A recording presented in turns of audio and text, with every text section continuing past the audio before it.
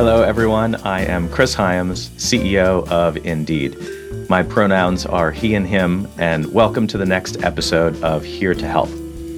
At Indeed, our mission is to help people get jobs. This is what gets us out of bed in the morning and what keeps us going all day. And what powers that mission is our people. Here to Help is a look at how experience, strength, and hope inspires people to want to help others.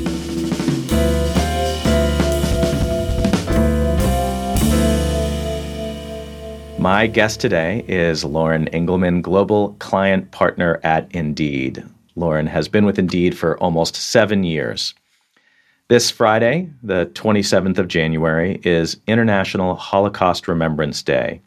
And outside of Lauren's work at Indeed, she is also an active volunteer with 3G NY. 3Gs are third-generation survivors of the Holocaust, and their passion is to keep their grandparents' stories alive through education, programming, and allyship with other marginalized communities. Lauren leads an intersectional event series as a volunteer titled Jewishness, Activism, and Belonging. Lauren's grandmother and great-grandmother survived Auschwitz, Bremen, and Bergen-Belsen, and they inspire much of her inclusion work and passion for helping others. Lauren, thank you so much for joining me today. Thank you, Chris. The pleasure is all mine. For everyone's accessibility, before we start, let me share a short visual description. I am a bald man with glasses, wearing a blue t-shirt and a black sweater. Behind me is the North Austin skyline. And hi, I'm Lauren. My pronouns are she and her.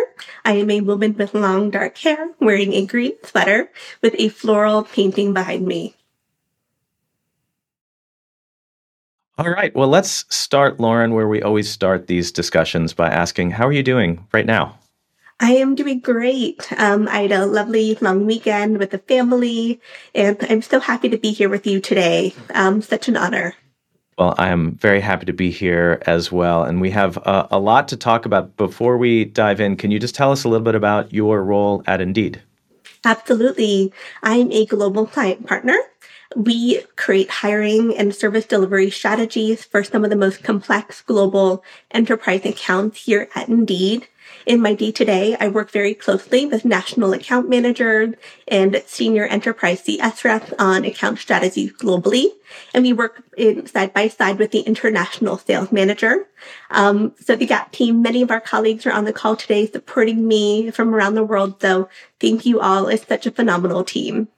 So Holocaust Remembrance Day is the 27th of January, and I'd really love to start by honoring your grandmother and remembering your great-grandparents. Can you please share with us their incredible story? Absolutely. And thank you so much for commemorating this important day. It's really important for myself and many Jewish employees. Well, I'm thrilled to share my grandmother's story. My grandmother, Lillian, she was born in Koloshvar, Hungary, which is now Cluj-Napoca, Romania. She was the only child of Elizabeth and Albert, and she had a pretty idyllic, beautiful childhood. She went ice skating, she went skiing in the winter, she went to Montessori school, she had a boyfriend and went to dances and ballet. In the summer, went to the vineyards in Hungary. And everything pretty, and one thing that's really important to note is that the Hungarian community was highly assimilated. So they really felt such an integral part of the community. They really built that middle class in Hungary. In March 1944, everything really changed for my grandmother. Throughout the 40s, there was, of course, the rise of the Nazis. And even throughout this time, Albert, my great-grandfather, they housed many refugees who were escaping throughout Europe, who were going to Palestine and other safe havens. So they knew something was happening. But again, this community was so assimilated into the middle class, they really felt super secure and safe. My great-grandfather served in World War I. He had a medal. How could this happen to them? In March 1944, everything changed. The Nazis came to power in Transylvania, and all of a sudden, they were second-class citizens. Lily and her parents had to wear the Stars of David, the yellow stars on their clothing. She was unable to continue her schooling. She had to go to a Jewish-only school. And Jewish residents of Koloshvar, they could not continue working. Business owners had to give up their businesses. They had a strict curfew every evening. It was really intense and really scary. In May 1944, things got even worse for the community in Hungary. They were told to pack a bag of just one change of clothing, did not know where they were going. They found themselves in these cattle cars going to the ghetto. My grandma remembers how crowded and horrid conditions in this travel to the ghetto. One thing she vividly remembers in her memoir was a mother trying to nurse a baby and the guard yelling at them. And basically what happened, some of the Jewish prisoners just formed a circle around this woman so she could nurse her baby. Also, there were many elderly individuals in this cattle car, and without food or water, they were starting to pass out and get very ill. Some even passed away in this journey. Once they arrived at the ghetto, it was a roofed barrack with open air. So torrid conditions, there was no food. Luckily, Albert, who owned a tailor and clothing shop in Koloshvar, his manager was able to smuggle in food through the truck drivers of the cattle cars. So they were able to get food and stay alive, essentially, when many individuals were dying in the ghettos from the horrid conditions and lack of food and water. One fateful day, after about 2 months in these conditions in the ghetto, they were again being rounded up to go to the train in cattle cars. The destination was unknown. Again, they were trapped in this cattle car. My grandma noted in her memoir, we didn't even know what the outside world was. We couldn't see the stars. We couldn't see the sky. There were just little peaks in the wood that they couldn't see that she was actually alive and living. When she got off at the end of that journey, she saw the words Arbeit macht frei as she and her family arrived at the Auschwitz death camp. My grandfather was badly injured by a gendarme officer on the cattle cars, so he was not walking well. They were told they had to walk 1 to 2 miles into the camp, and my great-grandfather told them to go ahead, and he would meet them inside.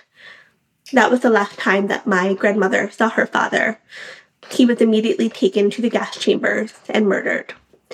Many thousands or millions of individuals, Jewish and other prisoners, were killed in these gas chambers at Auschwitz and other death camps. Once they arrived to the camp, my grandmother found herself in front of none other than the angel of death, Dr. Joseph Mengele. He was the co-conspirator of the final solution with Hitler and other leaders. He was sending elderly women with children, pregnant women, to the left, and he signaled to my great-grandmother, Elizabeth, to go to the left as well. And she walked up to this monster, and with her dirty, small hand, she was a very petite woman. Please, I want to work. Please let me work and stay. I promise I'll work hard. And he took pity on her and sent her to the right with Lily, so they stayed together. We now know those who went to the left were going right to the gas chambers. At Auschwitz, they spent all day long, it was a death camp.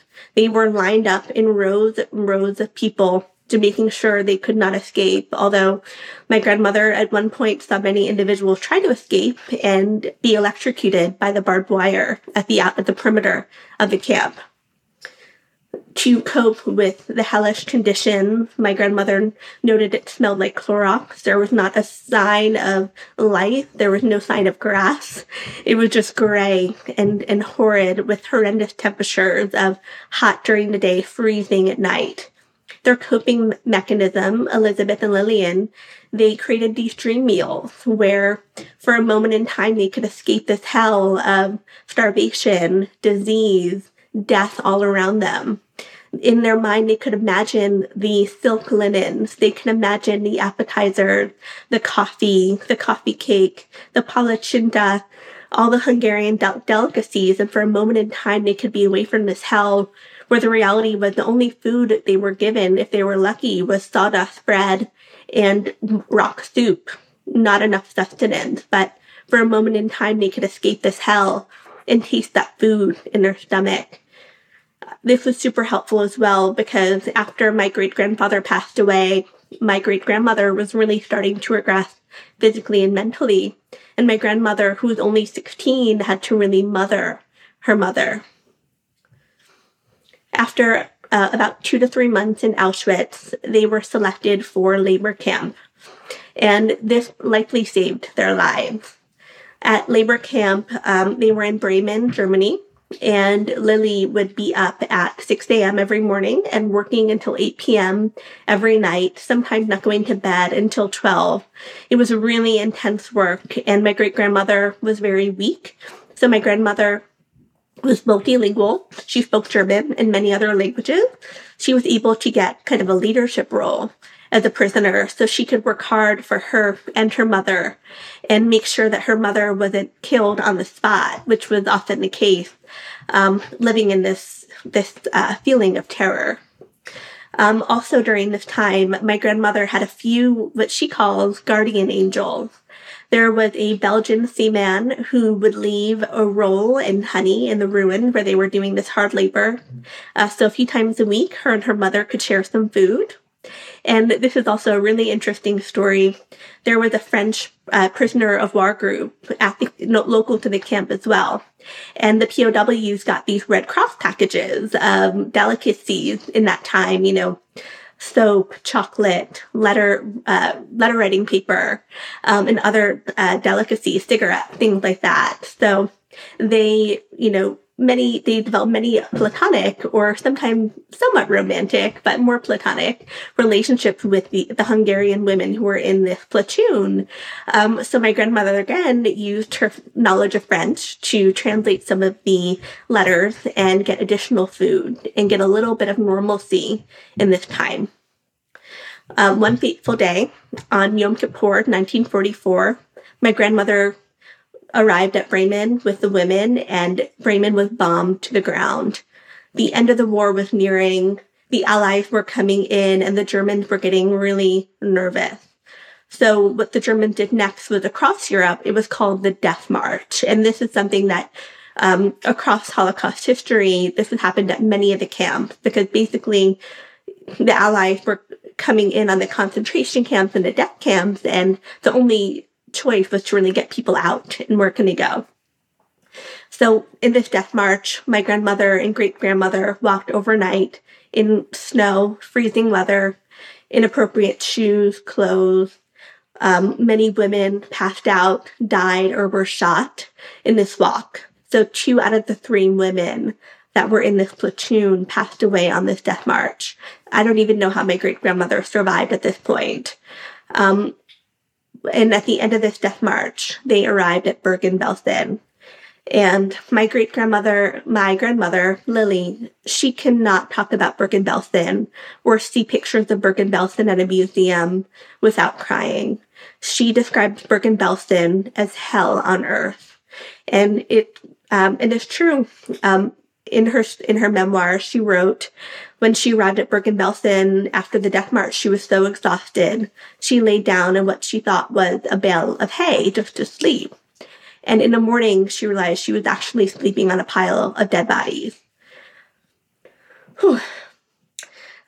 Basically, at Bergen-Belsen, there was not enough room for burial. There were just people dying constantly. There were guards shooting from the towers. You were lucky if you didn't get shot or sick. Typhus disease was rampant. Typhus is a lice disease, and all the clothes that they would give the prisoners were full of lice. And so many of the prisoners were getting really sick. By the end of the war, my great-grandmother was only about 60 pounds and highly malnourished and really sick with typhus. So throughout this time at Bergen-Belsen, my grandmother noticed, she wrote in her memoir, "We were there, but I could not call this living." It was just hell on earth. In May 1945, the British Allied forces came to the camp. They spoke in Yiddish into the microphone and told the prisoners that they were free. And they couldn't believe it. And even my grandmother, when she was at Auschwitz, She told me for some reason, she never thought of dying. She always knew that she would make her way. There were only a few moments, in Auschwitz and Bergen-Belsen that she felt like she could not go on. But at Auschwitz, she heard the camp orchestra hear a beautiful song that reminded her of childhood. And at Bergen-Belsen, I don't know how she could see this death everywhere, disease, and just move on. So when the Allied forces, when the British came, they openly wept when they saw the conditions that were at Bergen-Belsen. They could not believe what they were seeing. My great-grandmother had to seek urgent medical care as she was very ill with typhus and very malnourished. And sadly, many of the freed prisoners would not go on to have a happy and healthy life because they were too sick to move on and they passed away. At the end of the war, my grandmother and great-grandmother together found themselves in Ulsan, Germany, which was a British, kind of a mock British government since the Germans lost all power at that point. But they wanted to go to America. So they made their way to Frankfurt. And my grandmother found a job at the Jewish Welfare Board, where she started to get back on her feet with other displaced persons and started a new life there. Interestingly enough, at one point, so it was very common, my great-grandmother was an underground marketeer at Bergen-Belsen and in the DP camps. So basically, stealing or sharing or trading goods, this was very common. And Officer Walter Berliner came and did an interview because they were looking to get visas to the United States and questioned her, met my grandmother. And then a few months later, Walter, who was a Jewish refugee from Vienna who found himself in the U.S. Armed Forces, asked my grandmother to dance, and the rest was history. Walter and Lily were the first Jewish wedding in Frankfurt after the war, and then they came to Queens, New York, and started a new life here. My grandmother is still alive. She's 96. My great-grandmother passed away at 91, so she still had a very long life.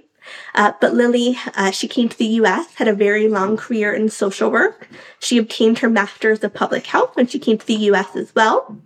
And her proudest role is being grandmother and also now being a great-grandmother to my children, Eliza and Daniel. Eliza is named after Elizabeth, so that's really meaningful to her. And she is so thrilled. My younger brother, David, is getting married this year as well. So her seeing us happy is the best revenge. Thank you, Lauren, for sharing that extraordinary story. It's really remarkable the amount of detail that has been passed along and that you're able to then share with other people to ensure that these stories stay alive. There's so many stories that were lost, of course, and that's so important. And it's really, really meaningful for you to share it with all of us today. I'd love to ask, because we were talking about this last week, that you sort of knew some of the facts, but you didn't grow up with this story, and you were a little older before you heard it the first time. Can you talk about when you really came to know the details of this story for the first time? Absolutely. So what's interesting about Holocaust survivors, many of them didn't share their story for many years after the war. Many opened up for the first time when grandchildren and great-grandchildren came to the picture. So according to my dad, the first time Lily even opened up a little bit was in 1980. There was a survivor reunion in Israel. And that was the first time she really told my dad about it after 25 to 30 years of him being here. And when my brother and I were born, she felt more of a responsibility to share her story with us. And a moment that really sticks out to me is when we took a family trip to Washington, D.C.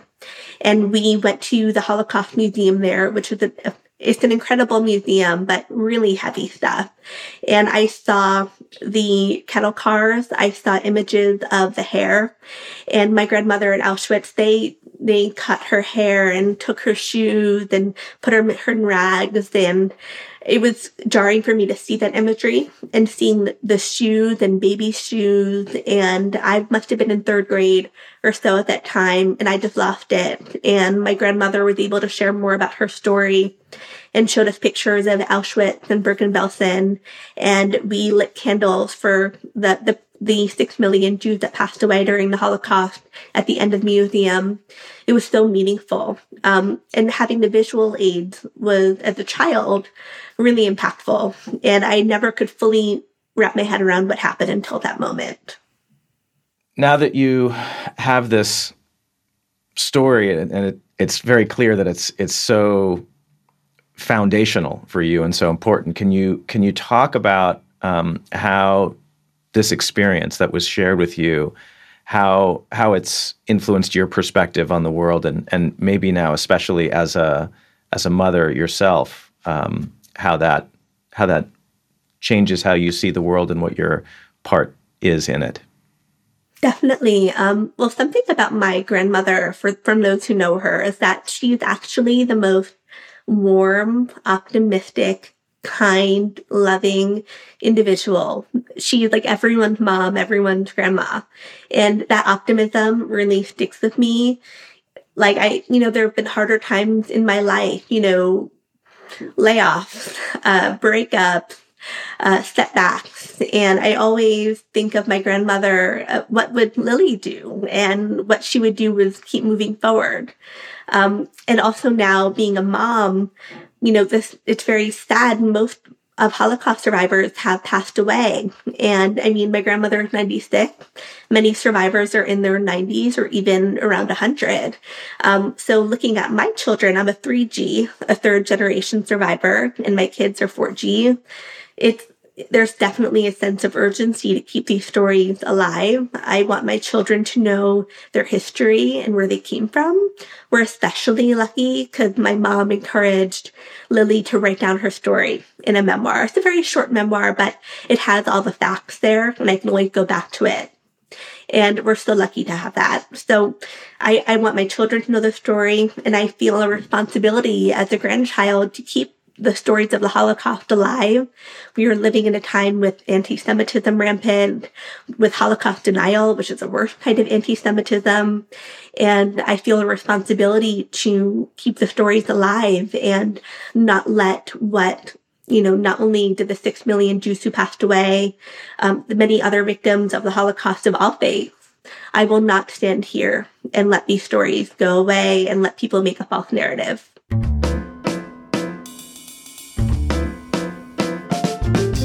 If you like this interview and want to hear more, hit subscribe. Catch up on any Here to Help episodes you might have missed, like my conversation with Matt Stevenson, and get new ones delivered directly to you.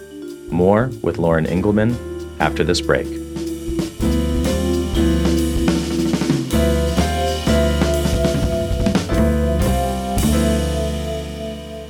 Talking about this next generation and what you hope to pass along, can you talk about this organization 3GNY, which you've been involved with for the past 10 years, and a little bit about this organization and how it was set up in the first place?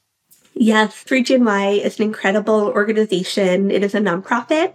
It was founded in 2005, and it was really a grassroots social group that was started in New York. And since then, we have chapters in many other cities across the U.S., like Boston, D.C., Miami, Arizona. And it was really founded as a kind of a support and social group for the third generation survivors. A core of that is education. So one of the first pillars of 3GNY is called the We Do program, which stands for We Educate. And we basically have third generation survivors going into school. At that time, it was all across New York City. So I was able to go into schools in Brooklyn and Queens and the Bronx and share my grandmother's story with these different communities. And the idea that we are the last living link. Some of the 3G's grandparents are still alive, some have passed away. So we are that last living link, and we want to go in schools and share our story. Since then, 3GNY has really grown. In the last few years, they got a few larger donations that allowed them to do more programming and get out of their comfort zone. And in the virtual era of COVID, they were able to really expand into more event planning. And actually, 2 years ago, Friday, I was reached out about an event to focus on Auschwitz survivors. And they wanted me to run with this event because I'd been involved with 3GNY for many years. And then, parenting and working, life gets busy.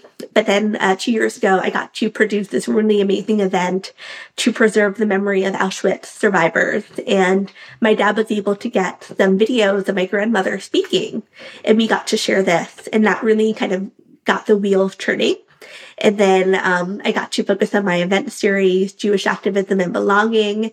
And it's been such a great place to just connect with like-minded individuals, to get this support. You get to be with people who just understand what you've been through. But the amazing thing is that when I was doing the We Do training many years ago, before I went into school, listening to the other 3Gs, everyone's story was unique. Everyone was from a different country and a different story of survival. So it's just been a wonderful group. And the We Do program, they were in over 200 classrooms last year and actually got in front of 7,500 students in the last school year. I want to talk a little bit about, where we are today. According to a 2021 report by the American Jewish Committee, 1 in 4 Jewish Americans say that they have been a victim of anti-Semitic incidents, a physical attack, a racial slur. Can you talk a little bit about the rise in anti-Semitism and what can be done to counteract it, especially where we are in the workplace? Yes, anti-Semitism, it's tricky. Because I think it's one of those isms, as LaFawn Davis would say, we got to be against all the isms and the phobias, but anti-Semitism is often a very deep-rooted, it's really nasty. It's not like an overt thing. It could be as small as a microaggression. It could be a comment on someone's appearance, about money. Ooh, please don't do that. It could be about, marriage, it could be about anything. But then on the flip side, you also have this really nasty underground anti-Semitism that really stems from Nazi views. It's, the Jews are taking over the world and over the media and, conspiratorial things. So it recently been coming up a lot in pop culture. There is a very famous rapper, I'm not going to name names, but he is a very famous person and brought some of these views back into the mainstream. And I, for one, never thought I would see Hitler or Nazism being praised in a public forum. That was quite shocking as a Holocaust educator.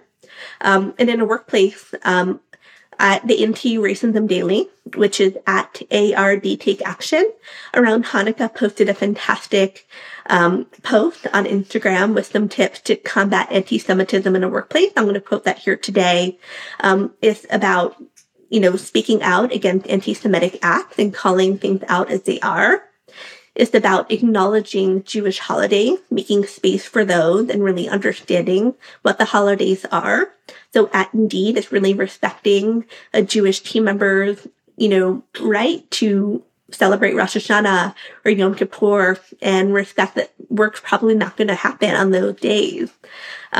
We also need to include the Jewish community in DEI and IRG happenings. We have our amazing Joy, Jews of Indeed Affinity Group. Shout out to you all. That's been such a great support. And I love seeing all of the holobakes and the pictures of holidays and families. That's a really great support for Jewish employees too. And I think the last thing is really just to stand by your Jewish colleagues and check in on them when things happen in the media and the news that could be upsetting, and really stand side by side with your Jewish colleagues. I want to ask about another facet of the work that you do, which is allyship. But before we jump into that, we were talking last week, and there's this idea, a Jewish tenet, tikkun olam, that you were talking about. And can you describe to the folks listening who might not know, what does that mean, and how does it influence your work in inspiring you to want to support other marginalized communities? Yes, so Tikkun Olam means heal or repair the world. And this comes actually from a 3rd century rabbinical teaching, interestingly enough. This goes side by side with the word tzedakah, which really means making the world a better place. And as many Jews on this call know, that's also a word for charitable giving. So throughout Hebrew school, you give tzedakah. Now, Tikkun Olam really means the pursuit of social justice. And what it basically means is that we can only watch out for our own community. We have to stand by other marginalized groups that need our support, whether it's in person, whether it's at charitable giving, protesting, activism, and really standing side by side. Adam Eli, who is a queer Jewish activist, I remember in the aftermath of the murder of George Floyd, he posted very accurately that Tikkun Olam means Black Lives Matter, and Tikkun Olam means Trans Lives Matter. Tikkun Olam means, individuals at the borders lives matter. And it really means that the Jewish community is going to link side by side with our brothers and sisters of all different faiths and backgrounds. And we're going to stand in the face of bigotry and intolerance. And we're going to make sure that you have an ally in our community. Looking at what it means to be an ally in the inclusion space, the event series that you're responsible for at 3GNY, Jewishness, Activism, and Belonging, is really around this. Can you talk about the meaning of allyship and what this program does? Yes. So as many of you know, I was a regional co-chair for Women at Indeed, and a lot of my work as an ally and a leader inspired this series. So basically what I noticed, and understandably so, a lot of the content and events in the Holocaust remembrance space and Jewish space were very Ashkenazi Jewish focused. And again, it's understandable because Ashkenazi European Jews were most of the prisoners and now survivors of the concentration camps and were the victims of the Holocaust. But I thought there were many other stories that were really fascinating and it could be told. So I went to the executive director and I pitched him my idea, which was Jewish activism and finding belonging, the post-World War II diaspora and intersection with marginalized communities. And what I really wanted to explore was, okay, so Holocaust survivors, they survived. What happened next, and what were some of the communities that they aligned and intersected with along the way? Some survivors immigrated to Shanghai. Some found themselves in Latin America. So I wanted to dig into some of these stories. So in 2022, our first event was with Marian Ingram. She is a Holocaust survivor and one of the last living survivors of the Hamburg bombing. She came to the U.S. and became a noted civil rights activist. She went to the March on Washington, was very much involved with the leaders at this time. She taught in the freedom schools in Mississippi. And her big thing was that she was shocked in the American South that, anti-Semitism was so prevalent in Europe and racism was beyond prevalent in the South. And she could not stand by and watch this happen to her brothers and sisters. So she became very involved in the civil rights movement. I looped in Jossie Barber. I looped him in to be a moderator of that event. I thought with his Black and Jewish heritage, he could really dig into some of these issues like no one else. So thank you, Jossie. Another exciting event we did last year was with Dr. Jake Newsome.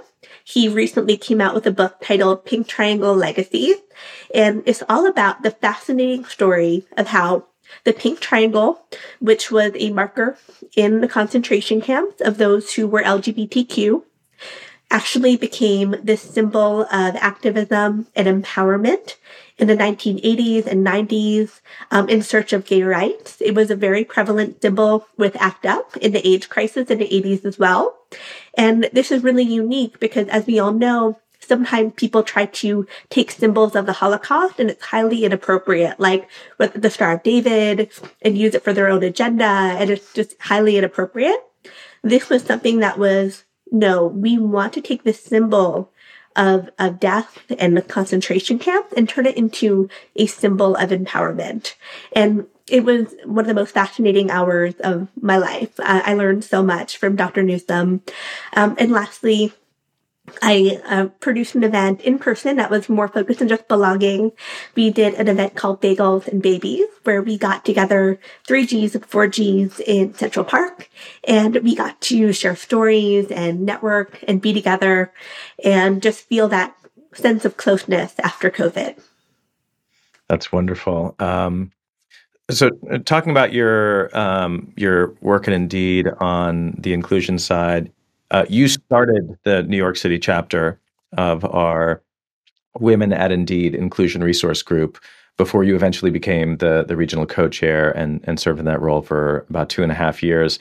Can you talk about the inspiration to start a new chapter in your local office? Yes. So at that time, I was working in sales in New York, and I was a new mom. Eliza was just born, and I was balancing, commuting into the city and working full time, breastfeeding, pumping, just the balance of my husband, my beloved husband, Tom. He travels quite a bit. So I was really in the thick of it as a new mom, navigating it for the first time. I was really inspired. My dear friend, Tiffany Smith, was one of the co-founders of LIT in the New York office. And I love being a part of those events. And I thought, wouldn't it be amazing to have a support for women who at that time were more of a minority in the sales organization, and also for moms. This was before Parents and Caregivers, which were created by my dear friend Sherry Wen. So I really wanted to create this space in New York where people could be like, okay, here, what benefits can we advocate for? What events can we do? How can we support each other? And it was such a great opportunity. It really allowed me to fire up a lot of great skills, event planning, public speaking, working with leadership. And it was so great to have that support. And then it was such an honor to be a regional co-chair and really take it to the next level. Can you talk a little bit about, one of the things that we have focused a lot on in our inclusion resource groups is around creating these intersectional events. And can you talk about some of the amazing work that you and the Women at Indeed team have worked on? Definitely. So intersectionality was such a focus of Women at Indeed. I know for me, in my eyes, I looked at Women at Indeed as the IRG that lifts up every other IRG at Indeed, because we intersect with every single other IRG. So it's a challenge, but also an inspiration. My former co-chair, Sarah Grant, and I, this was such a priority for us. So we did so many amazing events in 2.5 years. One example is Unpacking Body Positivity with Jessamine Stanley. We worked with Parents and Caregivers, Access, and Big on that event. Jessica Jensen was our fantastic host. And we talked about body positivity, and talking to your children about weight and food and all of those things. A lot of our colleagues and Women at Indeed, they created the finance series, the personal finance series. So we worked with IRGs like the Asian Network, Parents and Caregivers, Big, talking about removing debt, talking about building wealth. And I think a lot of people took a lot from that series. We also, in 2020, something I was really proud of, we did what we called the Breonna Taylor Call-a-thon. In the wake of Breonna's passing, I was like, let's get back to activism. Let's get on the phone. Let's send email. Let's, just take action. So we partnered with Big, just trying to get some accountability for some of the police forces in Kentucky. And lastly, one of the events I'm really proud of is Sarah and we worked very closely with Raj Kumari Niyogi, creating the Brave Space framework that was used by a lot of the IRGs globally. This was back in 2020, and it was such an honor and a privilege to create that. Raj Kumari, she brings in some of that biology of belonging, of exclusion and inclusion. And it was such an honor to create that framework, which was then used by a ton of other IRGs globally. Unfortunately, are coming to the end of our time together here. This has been such an extraordinary conversation, but I'd love to finish up with the same final question that I ask everyone, which is, especially looking back now over the past almost 3 years since COVID, where as a company and as a community and as a world, we've all been through a set of extraordinary challenges. What in that experience has left you with some hope for the future?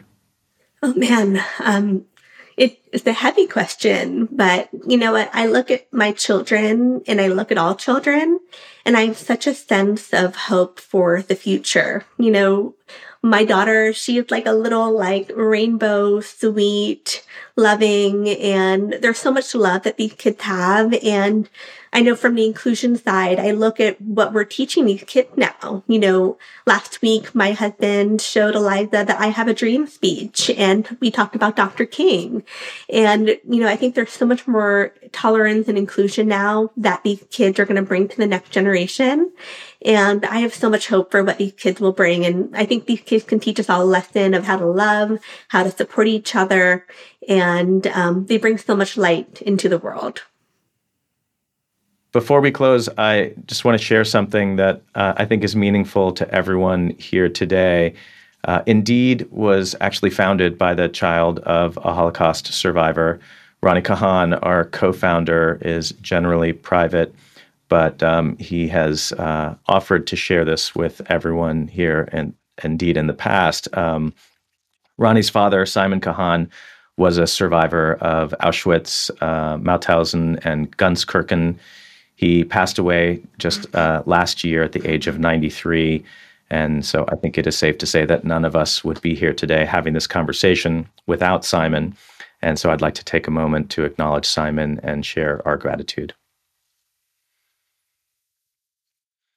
With that, I'm just going to say thank you again, Lauren, for coming here to share your experience, strength, and hope. And thank you for everyone who tuned in and asked the really thoughtful questions. And I hope everyone is able to take time on Friday in reflection and self-inquiry and recognition and acknowledgement of everything that we've talked about today. And Lauren, thank you so much for being a part of this. Thank you, Chris. Thank you again for this amazing opportunity. Shout out Verna Lee. Thank you for believing me and encouraging me to put myself out there for this amazing opportunity. Thank you all who are here listening to my family story and being an ally to our community. And I hope you all have a very meaningful Holocaust Remembrance Day. Take care, everyone. Thank you. Thank you.